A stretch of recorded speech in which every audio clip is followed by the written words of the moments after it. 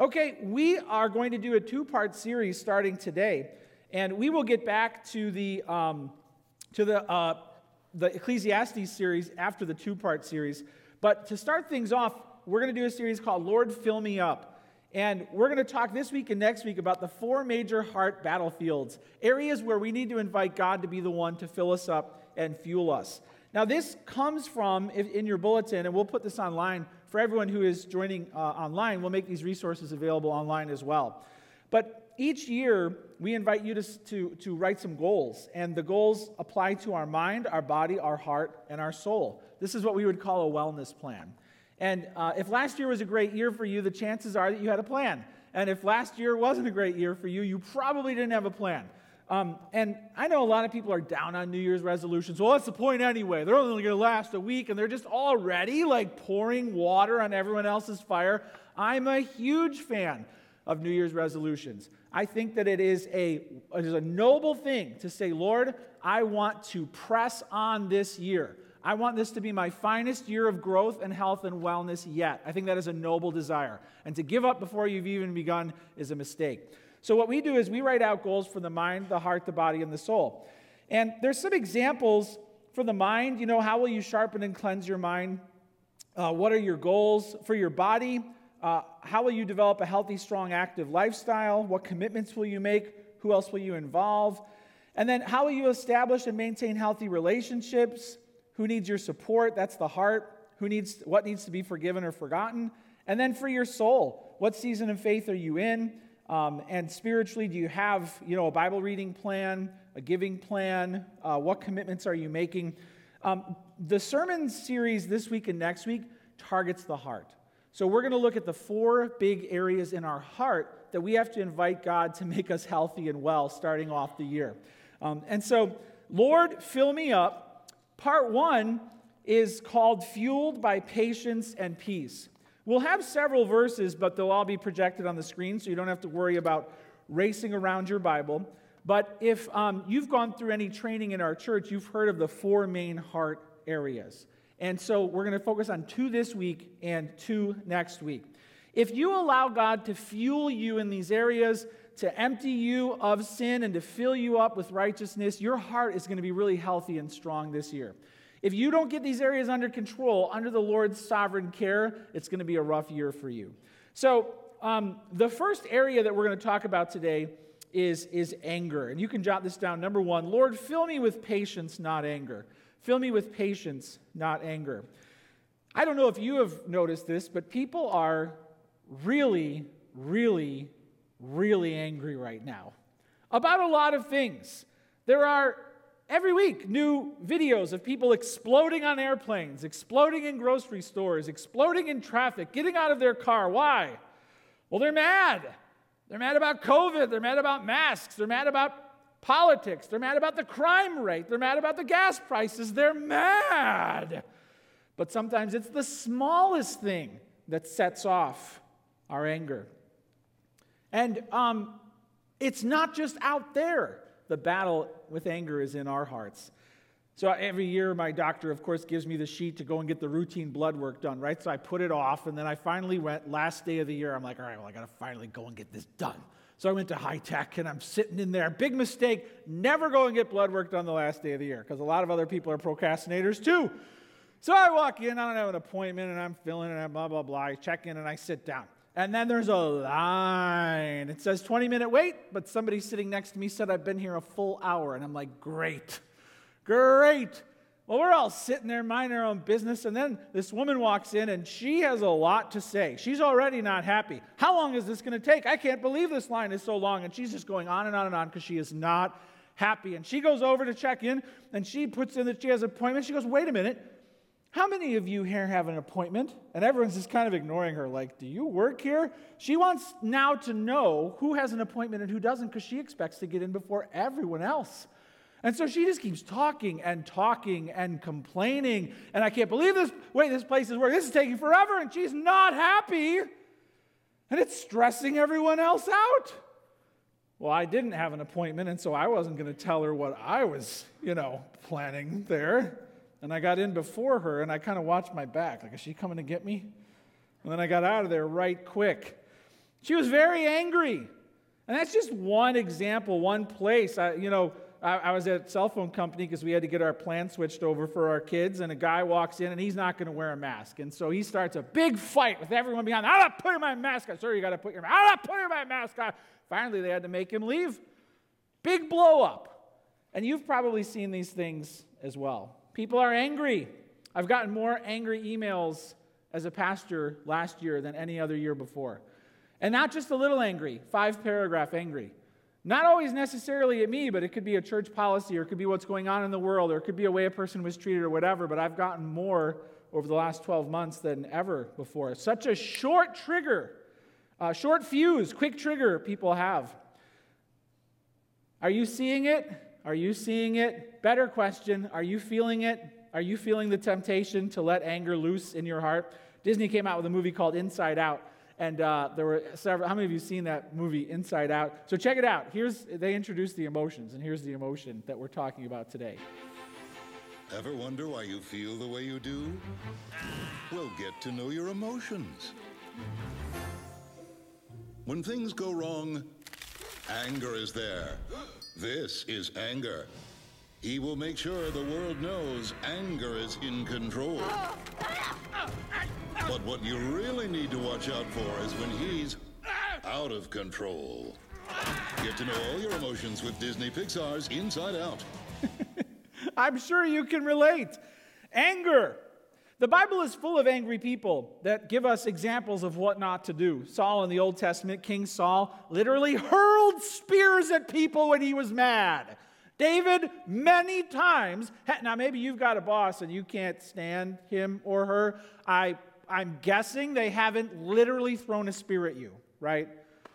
If they have, you really need to quit, okay? Maybe that's what you came to church to hear today. But look, literally Saul was throwing spears at people, and David had to jump out of the way. That's an angry, fuming person. Saul in the New Testament, who became the Apostle Paul. House to house he was going, destroying the church in a blind rage, and Jesus finally got a hold of him. Moses, generally a calm person, had his moments. He literally struck the rock because he became so angry with the people of God, and it cost him dearly. He was not allowed to get into the promised land, and it's become a phrase that everyone knows, don't strike the rock, because of what Moses did. James and John were in the inner circle with Jesus, and they were nicknamed Sons of Thunder, and they were going through a town, and people weren't being nice to Jesus, and one of them said, Lord, should we call down thunder and lightning on these people right now? Getting all full of themselves, and Jesus turned around and rebuked them sharply. I don't know where you're at with anger, but ask yourself this, are you winning the battle with anger? Are you losing the battle with anger? Have you lost the battle completely? Where are you right now? What's your starting point this year? Well, when it comes to Scripture, there are a few principles that we can pull out of the Bible on inviting God to take control of this area of our life. You can jot this down. This is a sub-point. It's not in your bulletin, so you actually have to write out the whole point, meaning all 3 words. You'll probably get a hand cramp today because the sub-points but you'll be okay. So jot this down. Humility, not pride. Lord, fill me with patience, not anger. And what that means is this. Fuel me with humility, not pride. We find in Scripture that anger often grows out of pride, a sense of entitlement. I had an expectation that was not met. I had a certain standard of how I'm to be treated, and that wasn't met. And so there's this pride that is the platform on which anger is built. My expectation, then when it's not met, then comes the anger because of the way that I'm being treated or not being treated. The Bible shares many different forms of pride. Some of them are very obvious, like haughtiness, somebody who just walks around feeling like they own the world.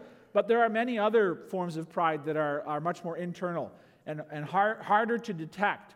So there are people who are very privately, internally, introvertedly proud and have very high expectations for how people treat them. They may even have longer fuses, but in either case, pride is a platform on which anger is built. And when it comes to humility, we have to make sure that we commit to handling anger in a humble way, regardless of the offense. maybe you have a short fuse and you lose it pretty quickly, and you have to humbly admit that. You have to humbly admit, I really lose it quickly. I've struggled with anger. It's always happened. Telling the truth about your struggle is a humble thing to do. Denying it is a very proud thing to do. Well, if all these morons around me would get their act together, if you're that haughty, then maybe your starting point is to just humbly say, hey, I've got an anger issue. But maybe it's more of you have a longer fuse and it simmers for a long time, but then when it comes, it comes. There was somebody recently who we were all joking and describing, spousal relationships, and she was describing how her husband is very slow to get angry, but when he does get angry, it really comes out, and she just kind of smiled and said, silence to violence. And she didn't mean violence, but she meant like it comes fast and furious once it arrives. Maybe that's your brand of anger. Maybe it's simmering and you just kind of keep a lid on it, but then kaboom. When it comes to pride, if when you get angry, you have very strong feelings about other people that are awfully condescending, and you have very strong feelings about yourself with great expectations, then that's pride building the platform of anger. I'm not being treated the way that I deserve to be treated, and these other people are causing this, and then the fire is going, and really pride is the fuel behind that. If when you're angry, there's very strong words about that person or that company or that policy or that, then that's pride fueling your anger. And especially if you feel justified in the way you're acting, after all, he's an idiot. If you're saying things like that, then it's pride that's fueling the anger. Here's why this is so important, because if you're committing to getting the anger thing under God's control, but you don't walk back up and see the fuel source, then the anger thing is not going to get under control. If you're like, Lord, I really want you to control my anger, but then when the pride, we start talking about the pride and the way you see or talk about other people, and you're like, no, get away from that. I'm not going to deal with that. The principle is this: if you're protecting the fuel, then the sin is going to come back. We have to repent of the sin and what fuels the sin. Another way to think about this is if you are committed to inviting God to take a sin out of your life, it's kind of like weeds in the lawn, right? You can't just mow them, right? You can't just take off the top. You have to get down to the roots. And if you're like, oh yeah, I've got an anger issue and I want God to get that under control. Okay, but what about your pride? You're really haughty in the way you talk about people is insulting. Well, they deserve it. Okay, well, those are the roots. And if you don't uproot the weeds, then you're really just mowing the lawn of sin. Okay, I'm sorry. Well, you just took a little off the top, but you didn't allow the root system to be pulled up. And a lot of people don't do the work of tracing their sin back to the fuel. And fuel for sin is often very good things. Good reasons, good desires. Well, I just want to be respected. Well, I think I've done a lot of... Those are good things. But if they're fueling sin, you've got to allow God to clean up the fuel also. So fill me with patience, not anger, humility, not pride. Proverbs 19:11 says this: good sense makes one slow to anger, and it is his glory to overlook an offense. Are you slow to anger? The Bible never forbids anger. In fact, God is angry every day. The Bible says it's sin. Your anger grows out of being made in God's image. There's a lot wrong in this world. We should be angry about it. And when it comes to how we manage that anger, we can do it in the image and likeness of Christ. And one requirement for anger is that we are slow to get angry. And it is also his glory to overlook an offense. That means that we are slow to get angry, and we are also willing to overlook things that could make us angry. Kind of like, if you used to play baseball or softball, the coach would be like, hey, take the first pitch. All right? So I'm not swinging at that one. Something's coming and it can make you angry, and you're just going to take the pitch. I'm not going to swing at that one. Right? Especially if it's a bad pitch. If it's something real sloppy, I'm not going to swing at that one. There was a coach in the league once who told Jared to take 2 strikes before he swung. And I called him up. I'm like, that's ridiculous. My son is not taking 2 strikes, before he swings. I don't know what your coaching philosophy is, but no. But here's the thing. The Bible tells us that we actually should be very slow to swing, right? Especially at slop. And when people are throwing you things and you're like, I really want to swing at that. You might have to be like, I'm just going to take that one. I'm not going to fall for that. When it comes to patience, it's a humble thing to overlook an offense, to be patient. So how are you doing at that? How are you doing at overlooking things? Not big things that are in need of immediate attention, but the things that are the day in and the day out, the complaints, right? And you can look all around your life, at work. How are you doing it? You know what? I'm not going to get worked up about that. You know what? It's no big deal. In your home with your family, every day there are things that could be small, medium, and large problems. In the small and the medium category, how are you at being like, you know what? That's not a major thing right now. In our small group, when we were closing out the year, I said, guys, look, we're going into Christmas and New Year. And look, as a father, as a husband, here's what I would say. It's time to really just be fun dad. It's time to just really be good husband. Anything that comes up, it can wait until the new year. In fact, I try not to deal with any big stuff in church or in life or anything until January 15th if I can help it. Because everybody's loaded up with sugar and caffeine, and nothing is going to go really well until we've kind of got our rhythm back. In other words, we're just going to overlook things. We're not going to lean in and cause fights and problems because it's not the time for that. So I feel like closing out the year, I did pretty well with that. But how are you doing at overlooking things that don't really need you to just jump on it, If you're a parent in particular, there are always going to be things where you're like, all right, do I make this a fight? Do I not make this a fight? Do I make this a fight? Do I not make this a fight? Well, how many of those have you had today? Have you already nitpicked 5 things? There are going to be times where you have to say, I'm just going to leave that one. And if you're an angry person, if you're especially losing the battle with anger, you often feel like there's this element of like, yes, but then how are they going to see me? How are they going to treat me? If I let this go, then I'm going to lose the respect that I need. And actually, the truth is, the more we allow God to get this area of anger under control, the higher people will see us, the more respect they will give us. And trying to increase the amount of respect or compliance or obedience we get by doubling down on the anger, it's self-defeating. Okay, it's self-defeating. They might do what we're saying, but the trade-off is you actually just lost credibility and leverage in their heart. And here's the thing, it'll take even more of that fuel next time to get what you want. But humility, love, patience works better. It doesn't work faster, but it works better. Are you convinced of that humility is better than pride, that patience is better than anger? Humility, not pride. Good sense makes one slow to anger, and it is his glory to overlook an offense. Jot this down. Self-control, not out of control. When it comes to anger, the Bible highlights humility, but it also highlights self-control. Self-control, not out of control.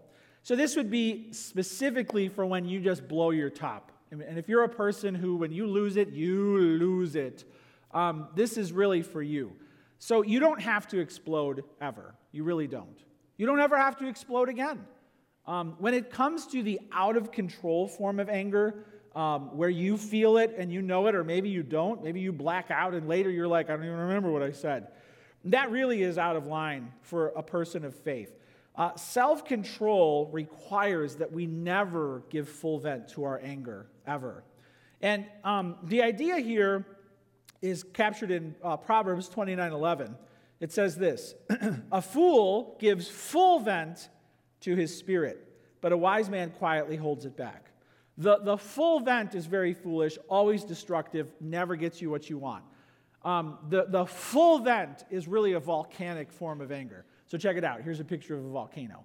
And when it comes to the full vent of your anger, the scorching power of what you're doing is going to singe everybody around you. So whether it's in a moment you blow up or over a period of time, the rant lasts 15 minutes, this severe sudden outburst where there's just no restraint. There's just the full vent. I'm thinking it, I'm feeling it, I'm saying it, I'm shouting it. That's sin. And there are many ways to sin in anger, but when you're fully venting it, you are sinning. And there is no justification. You can't then later say, well, people have to understand, or, well, this is just the way I was, or there is no excuse for the full vent of your anger. So you might have to come up with some ground rules and invite others to hold you accountable and to say, hey, look, I'm really committed to inviting God to teach me self-control in this area this year. I'm not going to blow up. And if I do, I'm going to fail fast, meaning I'm going to repent quickly, and I'm going to ask for forgiveness, and I'm going to confess it humbly. Are you willing to say, Lord, fill me with patience, teach me humility, teach me self-control. Lord, teach me self-control. Are you willing to be self-aware and to have a monitoring system where you say, okay, I obviously have to find out upriver when I'm starting down this path. And then when things start picking up, I have to then start saying, I'm getting upset. And then if I really get to the point where I'm going to blow, I've got to then, what? Walk away, go and pray. You can pray angry, by the way. God wants to hear it when you're hot. You know, if you're an angry person and you're not praying angry, that's part of the problem. Because you're not venting it to God. And because you're not venting it to, He can take it. Because you're not venting it to Him, other people are going to hear it. So, humility, not pride, self-control, not out of control, and then jot this down, faith, not fear. If you really want to be patient, not angry, it takes faith.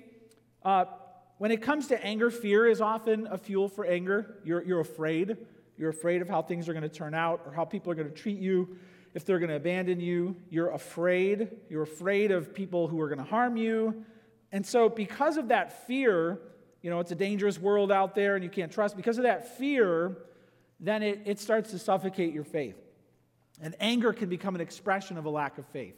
You know, God can't fix this or handle this, and therefore I've got to. And you're expressing a lack of faith. Really, we have to understand that God is bigger and better than us. He's bigger than us. He's got all the power in the world. He's better than us. He knows perfectly how to handle situations. So I don't have to hulk up, you know, and tear my shirt off and decide that I'm going to be the one to get this thing under control. I don't have to do that because I believe that God is the one who's got it. I don't have to smash things and throw cars around because God is the one who's got it. And it doesn't matter if what you feel is driving you to fear is a toddler tantrum, right? Or a reshuffling of things at work. It doesn't matter where it's happening, but if you feel afraid, then that could fuel your anger. And it's time for faith. It's time for faith when you feel afraid. In James 1:19-20, there's a famous passage about anger, and it says this, "Know this, my beloved brothers, let every person be quick to hear, slow to speak, slow to anger. For the anger of man does not produce the righteousness of God." Hey, when we're upset, God wants to make us like Christ. He wants to make us righteous. He wants to help others to become righteous. And there are usually things that need to get taken care of when you're angry, but if you blow up, then you're not going to produce the righteousness of God. So how are you doing? Are you fueled by patience? Are you willing to say, God, calm my volcanic heart this year? I mean, really cool me off. Teach me humility, teach me self-control, teach me faith, and fill me with patience, not anger. Well, that's the first fuel. Lord, fill me with patience, not anger. Let's look at the second one. Jot this down. Lord, fill me with peace, not anxiety. Fill me with peace, not anxiety. So anger, really bad fuel to start the new year with. Anxiety, another bad one. Another bad one. And where are you in your battle with anxiety? Worry. Where are you right now in your battle with the fretting? People are so worried right now. Anxious and afraid about what's coming next. Trying to cope with the ever-changing circumstances of life and often can't even keep up with the things to worry about. Are you an anxious person? Are you a nail biter? I am. This is my big one. Of all the four, anxiety is my big one. And are you winning the battle with anxiety? Maybe you've got your Zen thing going, and maybe you're just carefree. You know, maybe you're one of those people who's like, whatever.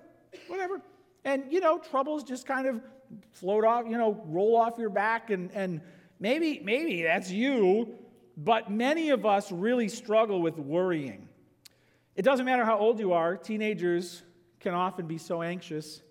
Social media has compounded the problem of anxiety, particularly relationally. Where do I stand with these people? How do I measure up? How do I look? What do I say? The posing, the posturing, the endless anxiety of how other people see me, in addition to grades. It can really be exhausting.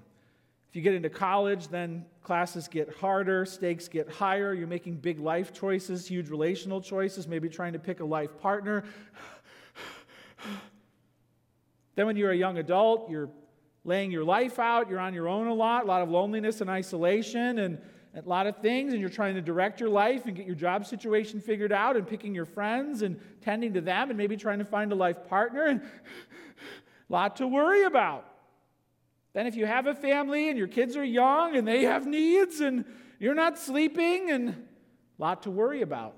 School, like me, if you're in midlife, the bills get bigger, the financial puzzles get larger with kids planning school and weddings and older kids making life choices. And maybe you're later in life where you're at retirement and you're wanting to be healthy, and that becomes harder each year, and you're wanting to be happy and wondering what that looks like and chasing joy, and you want to leave a legacy, and there's the kids and the grandkids now, and at every single stage, anxiety can flood your heart. There will never come a point where your list of things to worry about disappears. And so if you're going to sleep exhausted, if you're waking up with your heart racing, maybe multiple times a night, if you can't get the freight train in your mind to slow down, God wants to calm your anxious heart. He doesn't want anxiety to be that raging river that you float on every day. Lord, fill me with peace, not anxiety. But what are some of the fuels, the specific areas where we can help get our worry under control? Well, jot this down. Worship, not worry. Lord, teach me to worship, not to worry. If you are worrying, you're not worshiping. If you're worshiping, that will help to calm your worries. Worrying is a self-reliance problem. You're relying on yourself. And so the greatest example of this is found in Luke 10, where Mary and Martha show up. It says in Luke 10, 38-42, "Now as they went on their way, Jesus entered a village, and a woman named Martha welcomed him into her house." Well, maybe you hosted for Christmas, and maybe you have the stress of that, cleaning, cooking, right? Decorating. But what if Jesus was coming over? The Messiah! Imagine that. Well, Martha now got worried. She had a sister called Mary. And now what happened? Mary sat at the Lord's feet and listened to his teaching. But Martha was distracted with much serving. So two sisters. Martha knows the whole town's coming over. Jesus comes to town, the whole town comes over. Everyone's coming over. And Martha gets to work. And what does Mary do? What does Mary do? Mary does this. Jesus is here. And she listens to him. And pots and pans are clanking in the back. And the counter's being wiped down. And the food is being prepared. Clank, clash, crash, clank, crash. And Mary's just like, Jesus is trying to teach. Right? Jesus has a lot to say, and Mary's just listening, and Martha is fuming mad. Now, this is a picture of when Jesus decides that it's time to talk, it's not time to cook. Okay? That time would come. And what Martha was doing was not bad. It was just so out of touch with what Jesus was doing right there. Jesus is speaking, and he's teaching, and he's encouraging. That's how he's going to get them ready for the whole town coming over. Mary gets it. Martha doesn't. The worried, anxious person doesn't do this. Because there's no time. People are coming over. So right here is the solution to anxiety, right here. I'm going to carve out that time for me and Jesus, and I'm just going to sit in his presence. Worship.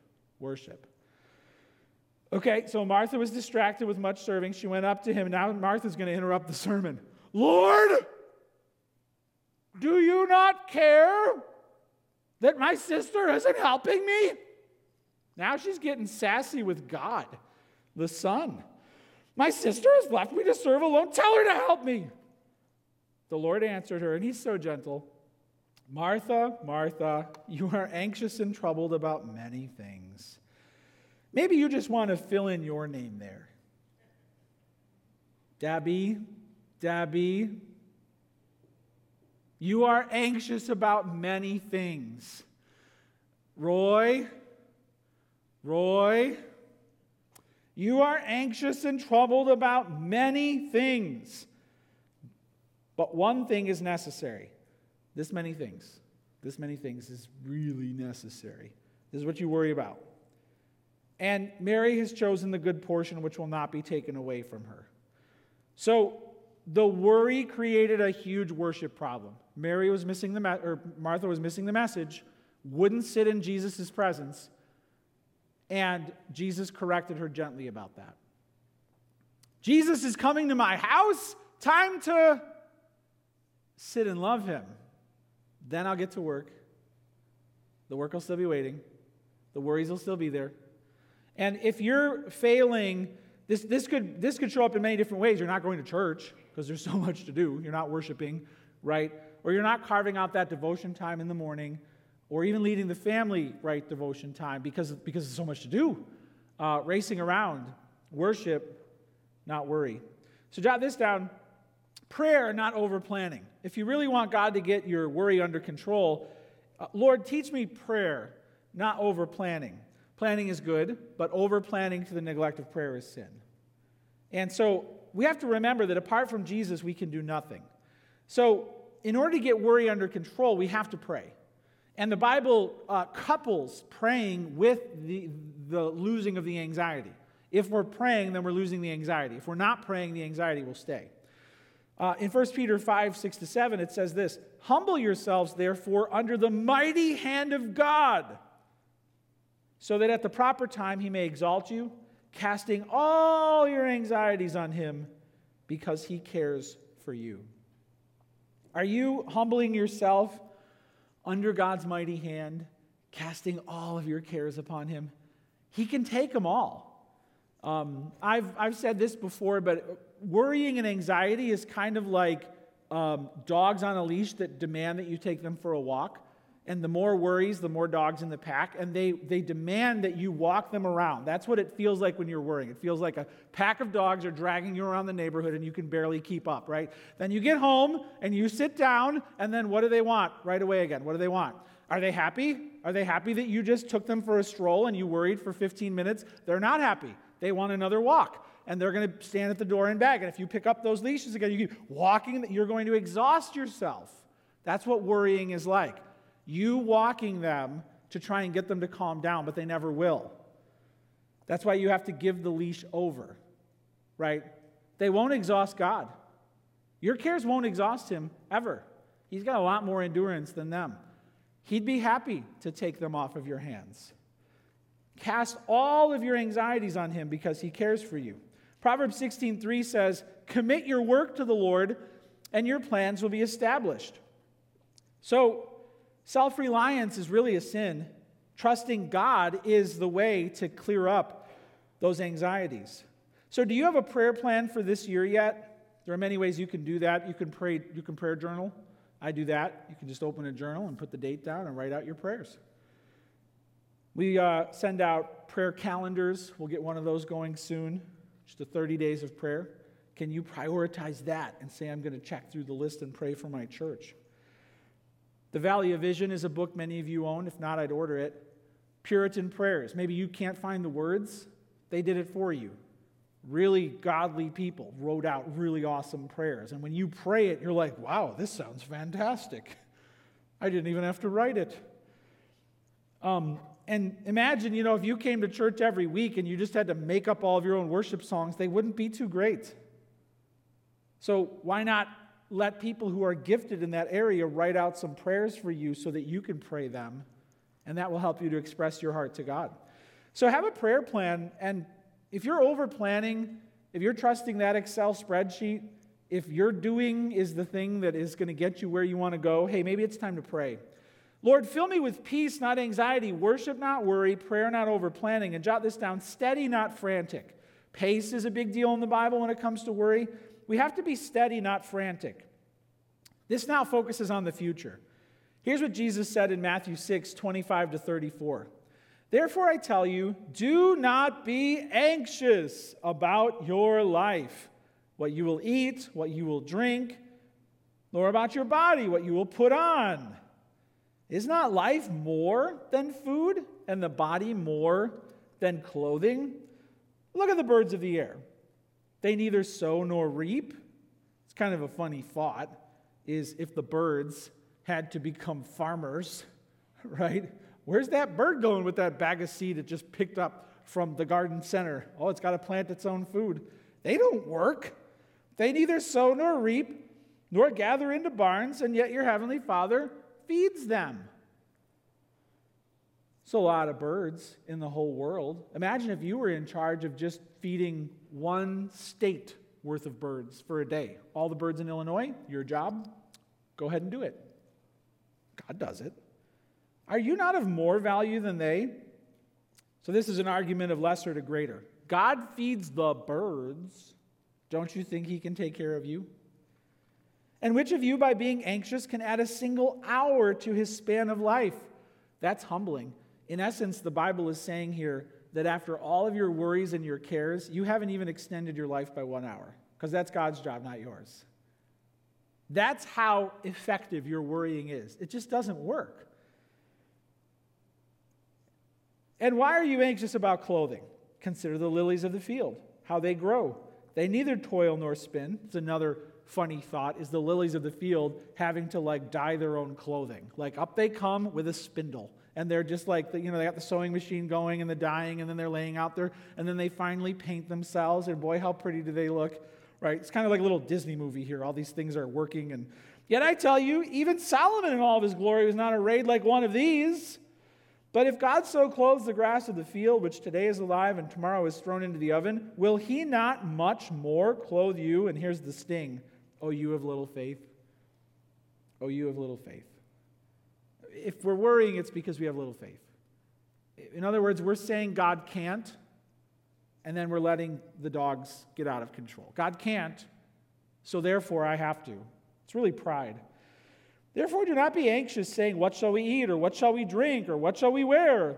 The Gentiles seek after all these things. And here's the good news. Your heavenly Father knows that you need them all. When you go into God's presence and you tell him all the things you're worried about, he knows, and he cares. What did Martha say? Do you not care? No, he does. There's really a lie about God baked into the cake of anxiety. God doesn't care, and he won't help. False, false. False, false. So we have to clear up the lies first. But seek first the kingdom of God and his righteousness, and all these things will be added to you. That's what Mary was doing. First on the floor at Jesus' feet. That's where it all starts. It's where all my worries belong, and I'm going to pick them all up, put them at his feet, and leave them there. Therefore, do not be anxious about tomorrow, for tomorrow will be anxious for itself. Sufficient for the day is its own trouble. Hey, maybe for you, your peace is being stolen away by the future. Well, what's going to happen next? Well, where are my kids going to go next? Well, what phone call am I going to get next? What is the doctor going to tell me next? Maybe the future is the generator of your anxiety. And God is big enough to handle all of that. He knows, he cares, he'll help. You don't have to have crippling anxiety. And it's not working. It's not working. The Bible is really gentle here. It says who can add to his life by anxiety. But let's face it, it's probably subtracting from your life. All the stress, you're probably, taking grains of sand out of that hourglass with all of the stress and the fretting and the worrying and the anxiety and all of that, right? So we have to be able to slow down, calm down, and ask God, fill me with peace, not anxiety. Okay, so here we go in the beginning of 2022. Are you willing to say, Lord, fill me with patience, not anger? Are you willing to properly assess where your starting point is? Are you winning the battle with anger? Are you losing it? Have you lost it? And are you willing to tell other people in your small group or even in your family, hey, I'm asking God to really make this a year where he fills me with patience, not anger? Or when it comes to anxiety, how are you doing with that? Are you winning the battle with worry? Are you losing it? Or have you really lost it? And are you willing to humble yourself and to say, I'm going to worship. I'm not going to worry. I'm going to begin with devotion and prayer, not over planning. I'm going to pray. Commit it all to God. And are you willing to commit to being steady, not frantic? You know what? I'm not going to get all worked up about the future. Each day, I'm going to seek first, not last. I'm going to seek first His kingdom. Each week, I'm going to be at church. It's my rhythm, right? I'm not going to miss. And God's going to help me slow down, and God's going to help me calm down. And He, the Prince of Peace, such a beautiful verse in the New Testament. Let the peace of Christ rule in your heart. Christ on the throne with His scepter is going to rule my heart, and I won't let anger and I won't let worry command my emotions. Are you willing to commit to that? If you do that with resolve, God's going to fuel you with the right things this year. Well, hey, let's start off the year right by asking God to move in these areas in our heart together. Let's pray. Lord, these are two big battlefields, and so we bring them to you. I pray, Lord, that today everyone would really understand the spirit of this message. This isn't a guilty, condemning challenge to try harder. It's to surrender to you. And we surrender our anger to you. We can't get it under control without you. Whatever it's fueled by, whether it's fear or pride or lack of self-control, Father, we just surrender our anger to you. We admit the truth. This is a battle. And Lord, maybe people feel like they're winning in this area, and may you then preserve the high ground. Maybe they feel like they're losing. May you pull them back from the ledge. And Lord, maybe they feel like they lost. They went over the cliff and they're now bloody and beaten and broken on the ground. Well, pick them back up. Pick them back up, forgive them, and help them, Lord, to find your transforming grace in this area. Lord, when it comes to worrying, forgive our exasperation. It's so faithless, it's so doubtful to not think that the God who framed out the universe, who's the architect of creation, knows our problems better than we do. Lord, it's so foolish to think that we're the ones who can plan everything out perfectly for our family and for our career and for our finances and for our health. Lord, forgive us. We're so foolish. We lack such faith. There is only one thing that is required. And Jesus, you are the all in all. Help us to still our fears in your presence, to just sit down patiently, to trust you.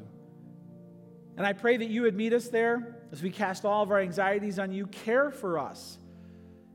And Lord, we pray that this would be a year of patience, that this would be a year of peace. Fill us with patience. Fill us with peace, because you are present powerfully within us. You are our hope, and we invite you to do this. We ask this in Jesus' name. Amen.